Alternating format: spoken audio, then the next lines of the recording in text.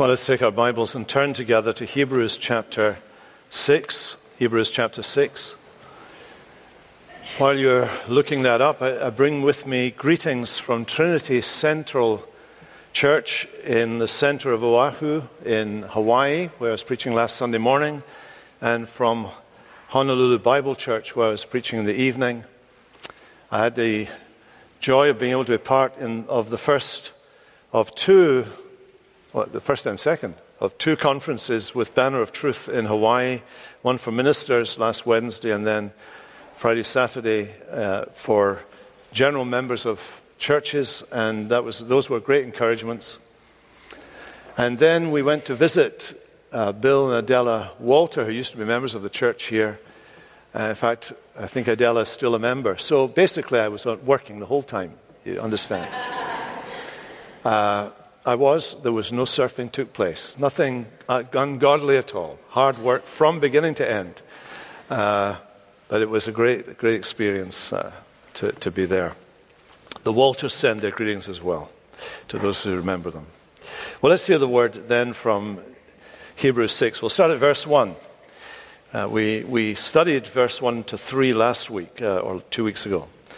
But we'll pick up here. Therefore, let us leave the elementary doctrine of Christ and go on to maturity, not laying again a foundation of repentance from dead works and of faith toward God, and of instruction about washings, the laying on of hands, the resurrection of the dead, and eternal judgment. And this we will do if God permits. For it is impossible, in the case of those who have once been enlightened, who have tasted the heavenly gift, and have shared in the Holy Spirit, and have tasted the goodness of the Word of God and the powers of the age to come, and then have fallen away, to restore them again to repentance, since they are crucifying once again the Son of God to their own harm, and holding him up to contempt. For the land that has drunk the rain that often falls on it, and produces a crop useful to those for whose sake it is cultivated, receives a blessing from God. But if it bears thorns and thistles, it is worthless and near to being cursed, and its end is to be burned. Though we speak in this way, yet in your case, beloved, we feel sure of better things that belong to salvation. For God is not unjust as to overlook your work and the love that you have shown for his name in serving the saints, as you still do. And we desire each one of you to show the same earnestness, to have the full assurance of hope until the end, so that you may not be sluggish, but imitators of those who, through faith and patience, inherit the promises. Years ago, after my first church in Ireland, we left Britain to come to North America and have our church in Canada. And when we arrived in Canada, we very soon became aware of a popular media figure. Often interviewed on talk shows, he talked on a range of subjects, but he was particularly caustic in his attack on Christians.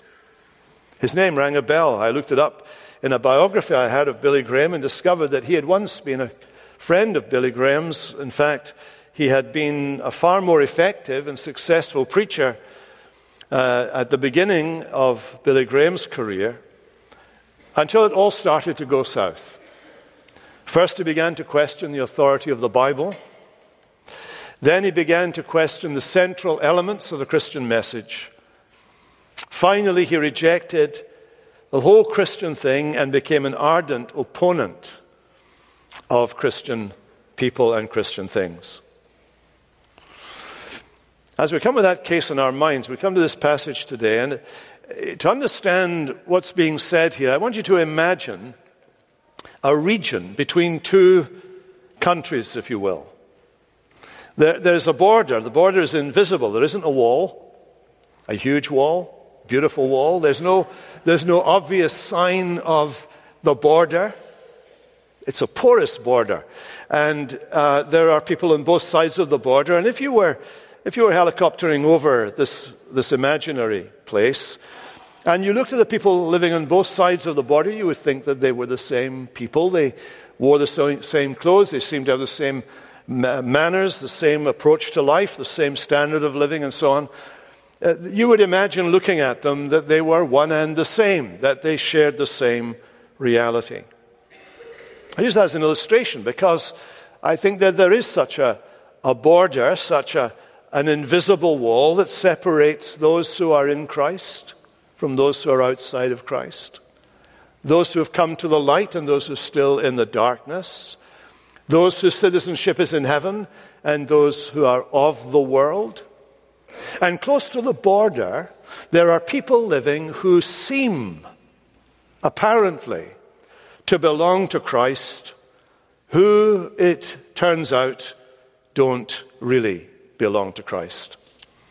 This is what the author has in mind here.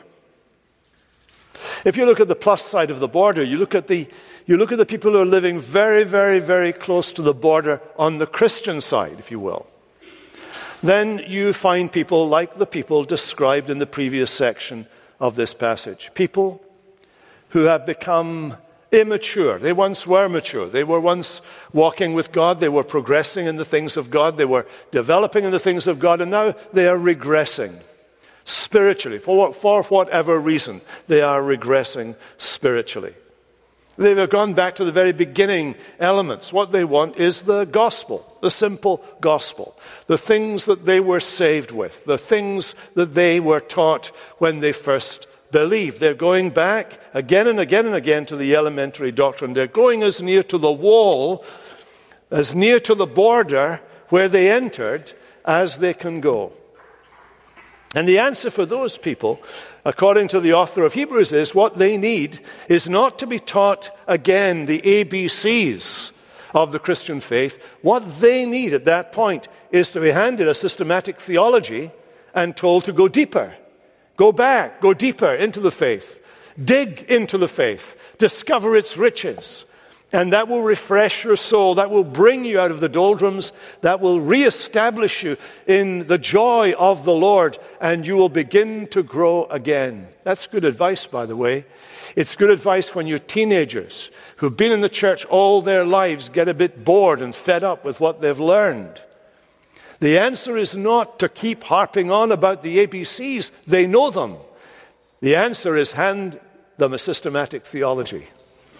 Figuratively speaking, get them deeper and show them that the deeper you go, the more consistent, robust, and believable the Christian faith really is.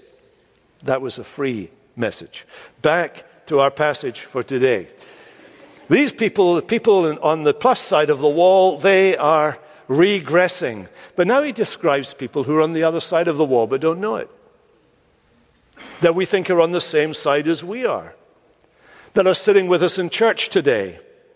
And these people are in danger of falling back, falling away. And there have been, I think, about 3 different approaches to this word falling away, or apostasy, which is another word that means to fall away. One is that what the writer is doing here is raising a hypothetical case. It's a kind of a straw man. And he's warning against something that is actually quite impossible to happen. Another is that he's describing something that is possible for a believer, that it's possible for a believer to fall from grace. This is our friends, the Wesleyans' view that it's possible to fall out of grace and then be restored into grace. And the Wesleyans are our friends. We sing Wesleyan hymns, funnily enough, and they believe a lot of the gospel that we believe, so they're good brothers and sisters in Christ. But you notice in this passage it says that it's impossible to restore these people. And then there's the third view, that what is happening here is that the writer is describing people who have apparently come to Christ.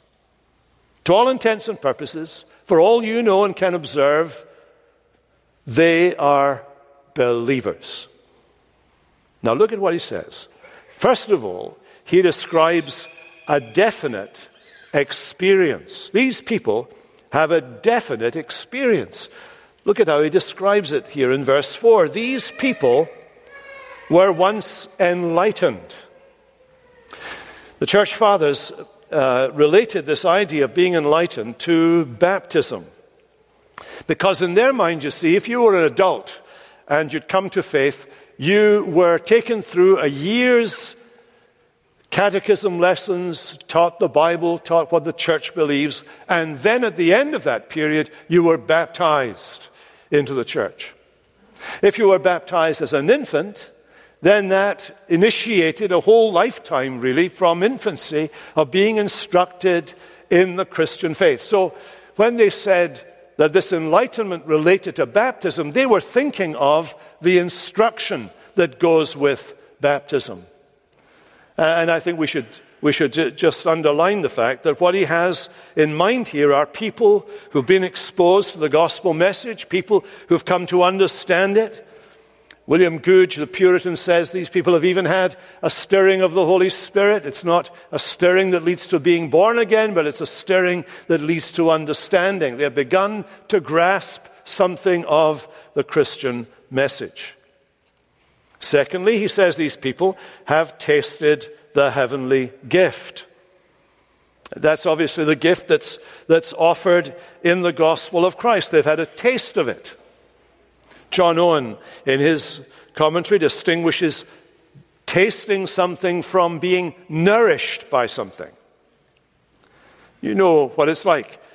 If you go to Costco or Wegmans, and Costco's far better, you go around, it's one of those times when they're giving you little morsels of some delicacy, and you go and you get one.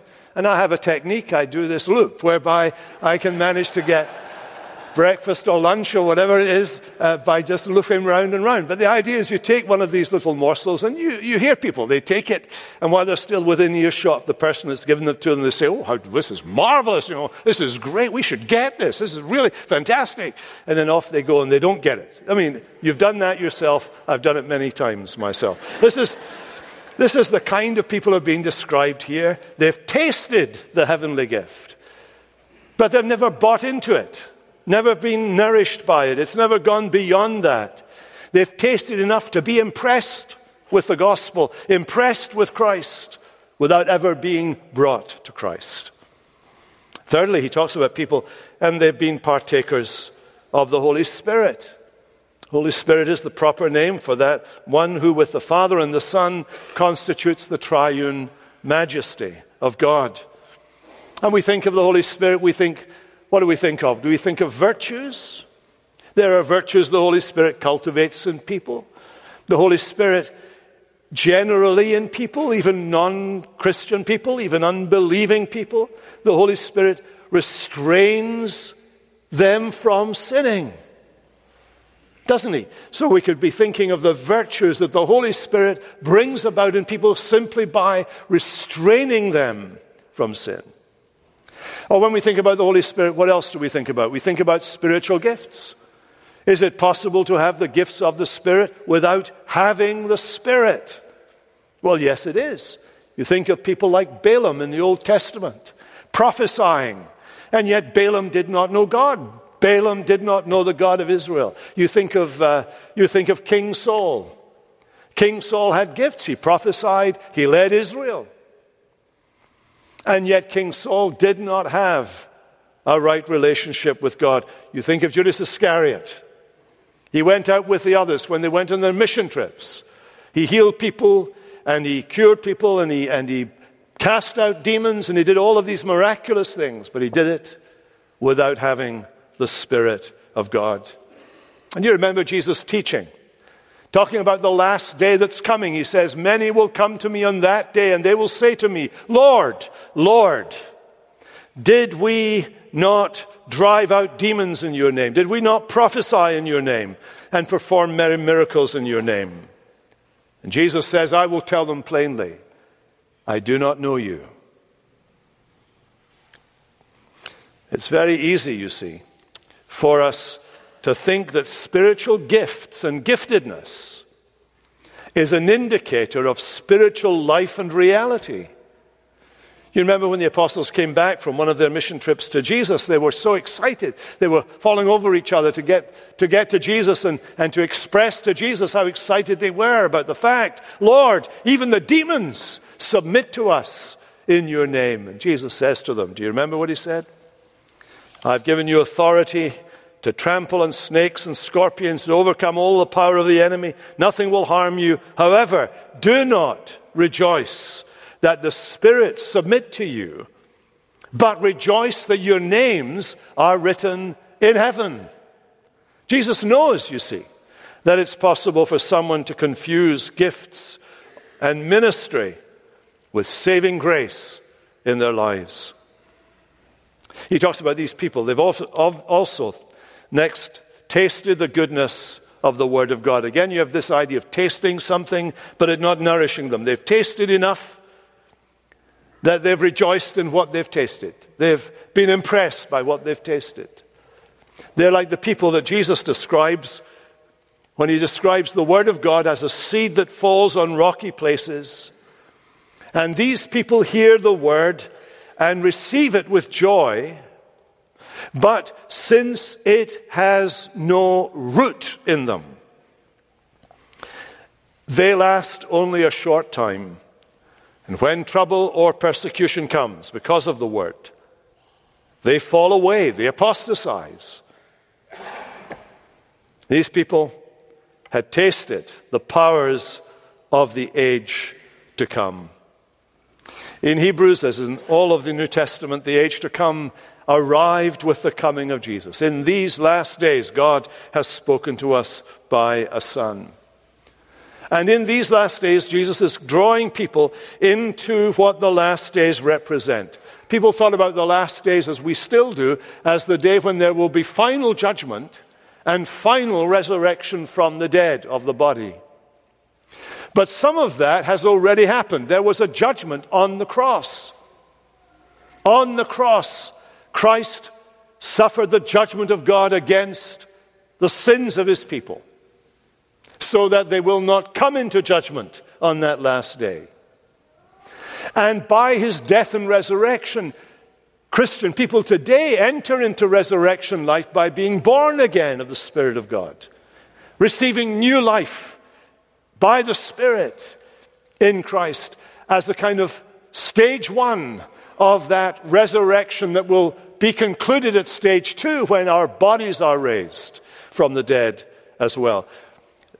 These people had belonged to the assembly of those that Paul describes in 1 Corinthians 10 as those on whom the ends of the ages had come. These people he's describing walked among the people, the company of people, for whom the last age had already dawned through their commitment to Christ. So you see, these people apparently were Christians. To all intents and purpose, they looked like it. Perhaps they even thought they were themselves. They're convinced that they were Christians as well. So there's a definite experience here. And there's a deliberate rejection here. Because when they fall away, it's impossible to have them restored. What is this falling away? Well, I think this falling away is their departing entirely and forever, both of those words, entirely and forever, from their profession of Christ. They're abandoning entirely and forever the way of Christ and Christ himself. He is not here describing someone, maybe you this morning, who comes or becomes discouraged and disillusioned about their faith. He's not describing here someone who temporarily falls into sin, even remains in it for a little while. He's not talking about someone who's become cold in their love for the Lord and lost interest in their faith for a little while. He is talking about someone now who is aggressively anti-Christian. Look at how publicly rebellious they are. Look at the tenses of the verb. verbs that are used here. These people keep on crucifying the Son of God.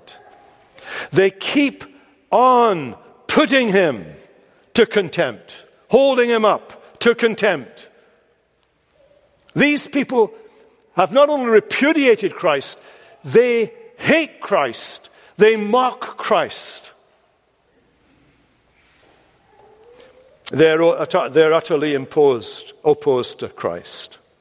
And so, therefore, he goes on to say, it is impossible to keep leading them, present tense again, keep leading them again to repentance. Their spiritual hardening has led to permanent deadness. Now, let me pause there. Whenever we come across a passage like this, we need to keep a principle in our minds. A principle is a principle that's good, right, for studying the Bible all the way through. And it's this. It's very, very technical, theological, so you'll struggle with it.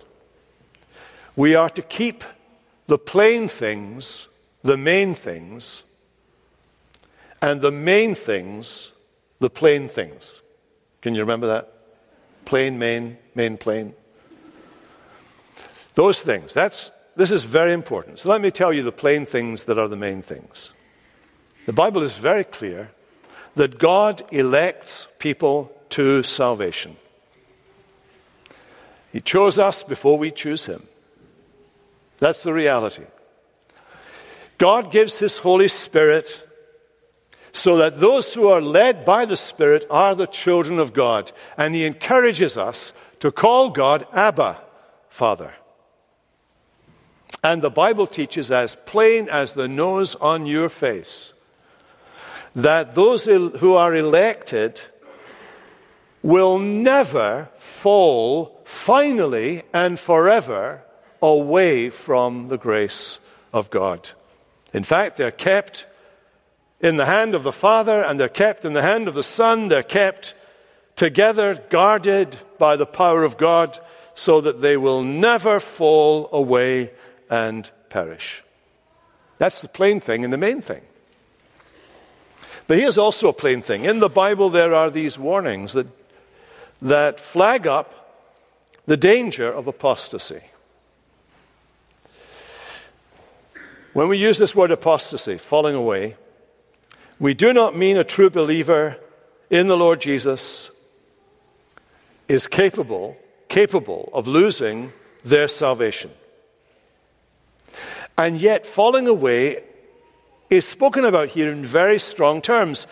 There has to be some substantive content to this expression if we're going to take this passage seriously. This is not just a phantom warning. He's not talking about someone doing something that's utterly impossible.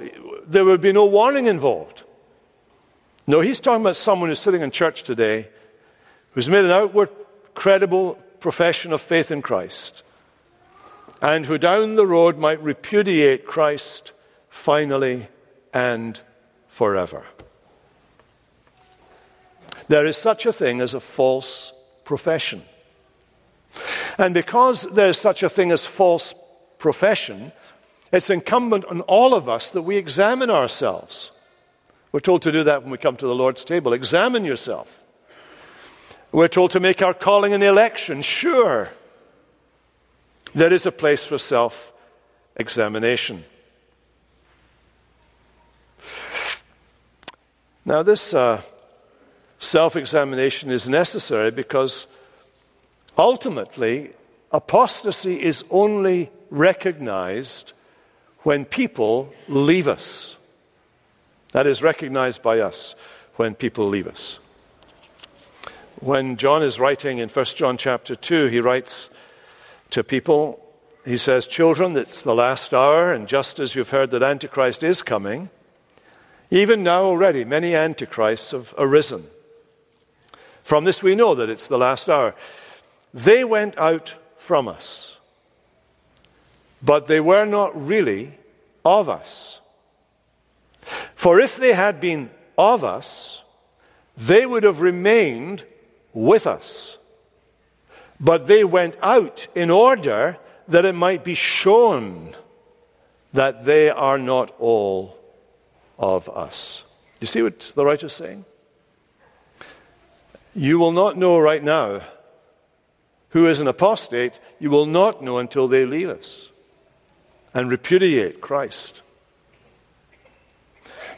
That's what John is warning about to that congregation there in 1 John chapter 2. They apostatized, and it was by their apostatizing we learned that they were never really of us. Up till then we thought they were. Up to then we would have voted them into the eldership. Up till then we might have had them as a deacon. Up to then they might have been teaching Sunday school class. Up to then they might have been regarded as one of the important people of our church. And then they left us and we realized there was no real spiritual reality in them. They appeared to be believers. Apostasy does not mean losing your salvation. It means abandoning your profession of faith altogether. It is impossible to lose your salvation, but it is not impossible for a person in that shadowlands where the border is. It is not impossible for that person to abandon their profession of faith. Therefore, we need to examine ourselves. Now, in talking about examining ourselves, I need to distinguish between self-examination and introspection. Some believers, maybe you're one of them, have a melancholic temperament. I prefer to use that older word. We tend to use the word depressive of all kinds of things. I think we should save depression for clinical depression. Someone with clinical depression has a medical situation for which they need the help of a medical doctor, and they need to go see a medical doctor. It is not a failure on your part. There is not something wrong with you as a Christian. If you have the medical issue of clinical depression, you need the help that can be given to you by modern medicine. Please do go and see a medical doctor in that case. But there are others of us who have a melancholic temperament. We are prone to be down, and people in that category can very easily lock on to the language of the unpardonable sin, or lock on to the language of falling away, or lock on to this idea of Antichrist, and they become introspective, and they become even more melancholic. Now, Dr. Martin Lloyd-Jones, who was both a physician, one of the greatest in the United Kingdom in his day, as well as a physician of souls when he left that calling to become a minister of the gospel, says that all Christians are called to self-examination. No Christian is called to introspection. Here's the difference.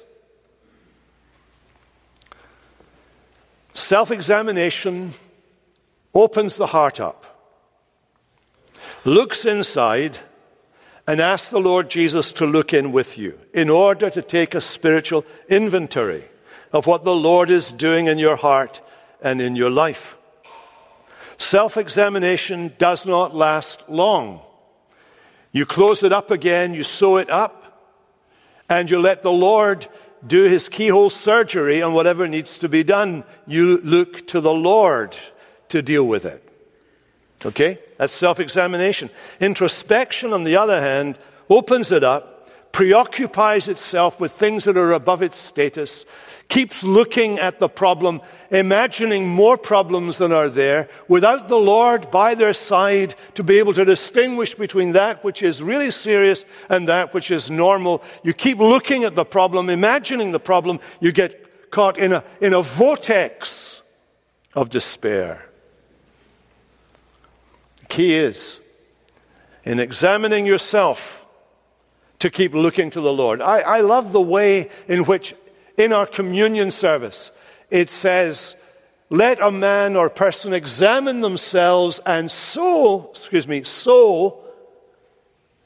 take the bread and take the cup. Not examine yourself and don't do anything. No, if you examine yourself and you see stuff there, what do you need? You need the mercy and the grace and the help of God. Take the bread, take the cup, that are the signs and symbols and seals of the help of God and the mercy of God in your life. Do that. Remember to do that, will you? When you need to do it. These people, however, that are being described here, never worry about what's in their heart. They never examine themselves. They certainly never get into introspection about their spiritual condition. They have tastes, they have feelings, they've been affected by Christianity. They're interested in what Christians are interested in. They do those things. And then one day, they let it all go. And it says it's impossible. That is absolutely impossible. That their repentance can ever be renewed. Why? Because it was never real in the first place. Now, what might be the evidences of spiritual apostasy? In the end, it's fruitlessness. That's what is being described there in verse 7 and 8, isn't it? Here's a piece of land. It's been cultivated. It's been watered. And what God is looking for is a crop useful to those for whose sake it's cultivated. And they receive God's blessing. But if you're not cultivating yourself spiritually, if you're not absorbing the moisture of God's word and grace, and your life is bearing thorns and thistles, it's worthless, near to being cursed and cast into the fire. Well, he describes a decisive test. He says in verses 9 to 12 to these people he's writing to, I've said this to you. I've laid this out before you. But he says to them, though we speak in this way, yet in your case, beloved, we are sure of better things, things that belong to salvation. Why has he given them a stern rebuke? Because they've been regressing spiritually. He's warning them that they're getting back to the border. He's saying at the border there are people like this. You don't want to be one of those people. You don't want, and to show that you're not one of those people, what do I want you to do? I want you to press into the deeper things of God. I want you to push further into the deeper doctrines and truths of God. He's warning them not to trifle with this, not to think it's okay and be laissez-faire about this matter. We're convinced about better things of you. And on what is he building his confidence? Well, he's trusting in God. God is not unjust. God knows your heart. God knows what's going on in your heart. Whatever conflicts you're going through, whatever failures you're going through, nonetheless, God understands and knows your heart. He knows that a believer can go through their life and then at some point fall into sin. But he knows that that fall into sin will not be permanent. It may last a few years before they're restored again. But they will be restored again. He knows that a believer can pick up false ideas and entertain them in their mind for a little while. But he knows that will not be the final state of that believer. He knows that. And the author is encouraged to know that because God is not unjust, he will not overlook your work, the love you've shown for his name in serving the saints. There's the evidence of grace. One of the evidences of grace is that you love God's people. You want to be with God's people. You want to be identified with God's people. One of the marks of an apostate is that he rejects God's people. He goes out from them. He hates the church of God. He despises the people of God. He mocks them. And he will spend his lifetime trying to make the church of God look like a harlot instead of a beautiful bride. That's the mark of the apostate. But he's saying to these people, you love the church. You love the people of God. You show your love to the saints. You serve the saints, and you're still doing this.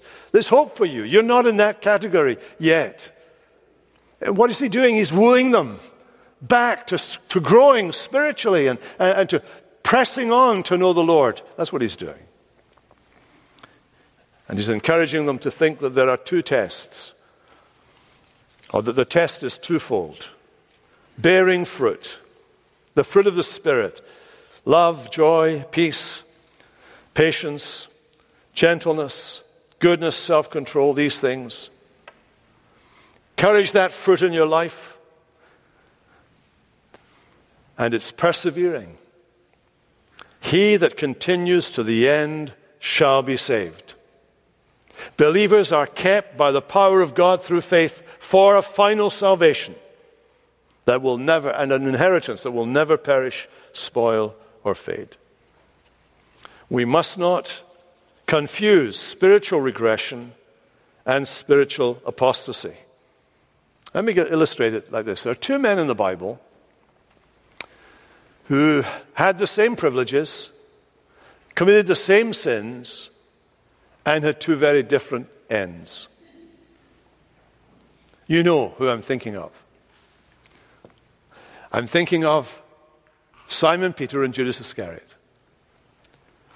They were both apostles of Jesus, disciples of Jesus, both used by Jesus in his service. They walked with him all the days of his public ministry. They heard him teach. They ate, drank, slept, and were with him all the time throughout his ministry. When Jesus said one of them was going to betray him, they didn't think Judas Iscariot. He fitted in very well. He was one of the bunch. He was trusted. They made him the treasurer. Well, either they trusted him or they didn't really like him. They made him the treasurer. Sometimes those two things go together because that's a hard job, you know. And as I recall it, over 46 years of whatever it is I've been doing, we always have to persuade people to become the treasurer. Anyway, so he was a treasurer. He did the job nobody else wanted. And he was part of the apostolic bunch. Peter, well, you know Peter. Both those men committed the same sin. They denied, rejected Jesus. Judas by betraying him. Peter by denying him with oaths and curses 3 times publicly to other people.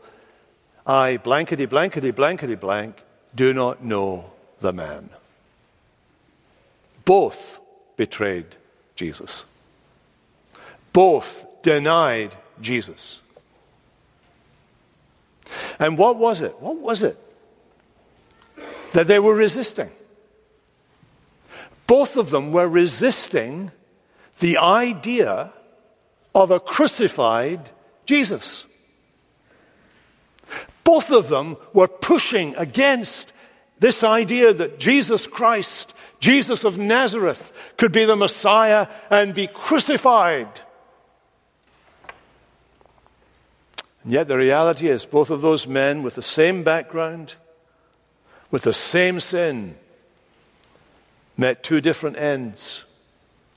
Judas Iscariot, Simon Peter, if you'd seen them in the night Jesus was betrayed, after they had both sinned, you would have seen tears of remorse in the eyes of Judas. You'd have seen tears of remorse in the eyes of Peter. You might have concluded that both of those men together had come to see what a foolish thing they'd done. But no, one of those men hung himself. He saw no future with Christ. He had rejected Christ, and because he rejected Christ, he rejected life. The other man, in spite of his misery, embarrassment, failure, and remorse over his sin, found the company of Jesus' people. If he couldn't have Jesus, he could be in the company of those who love Jesus. He found their company and he stayed with them. He wanted to be with them because they'd been with Jesus. He knew his only way back was to be with the people of God, whereas Judas Iscariot rejected the people of God and went out on his own.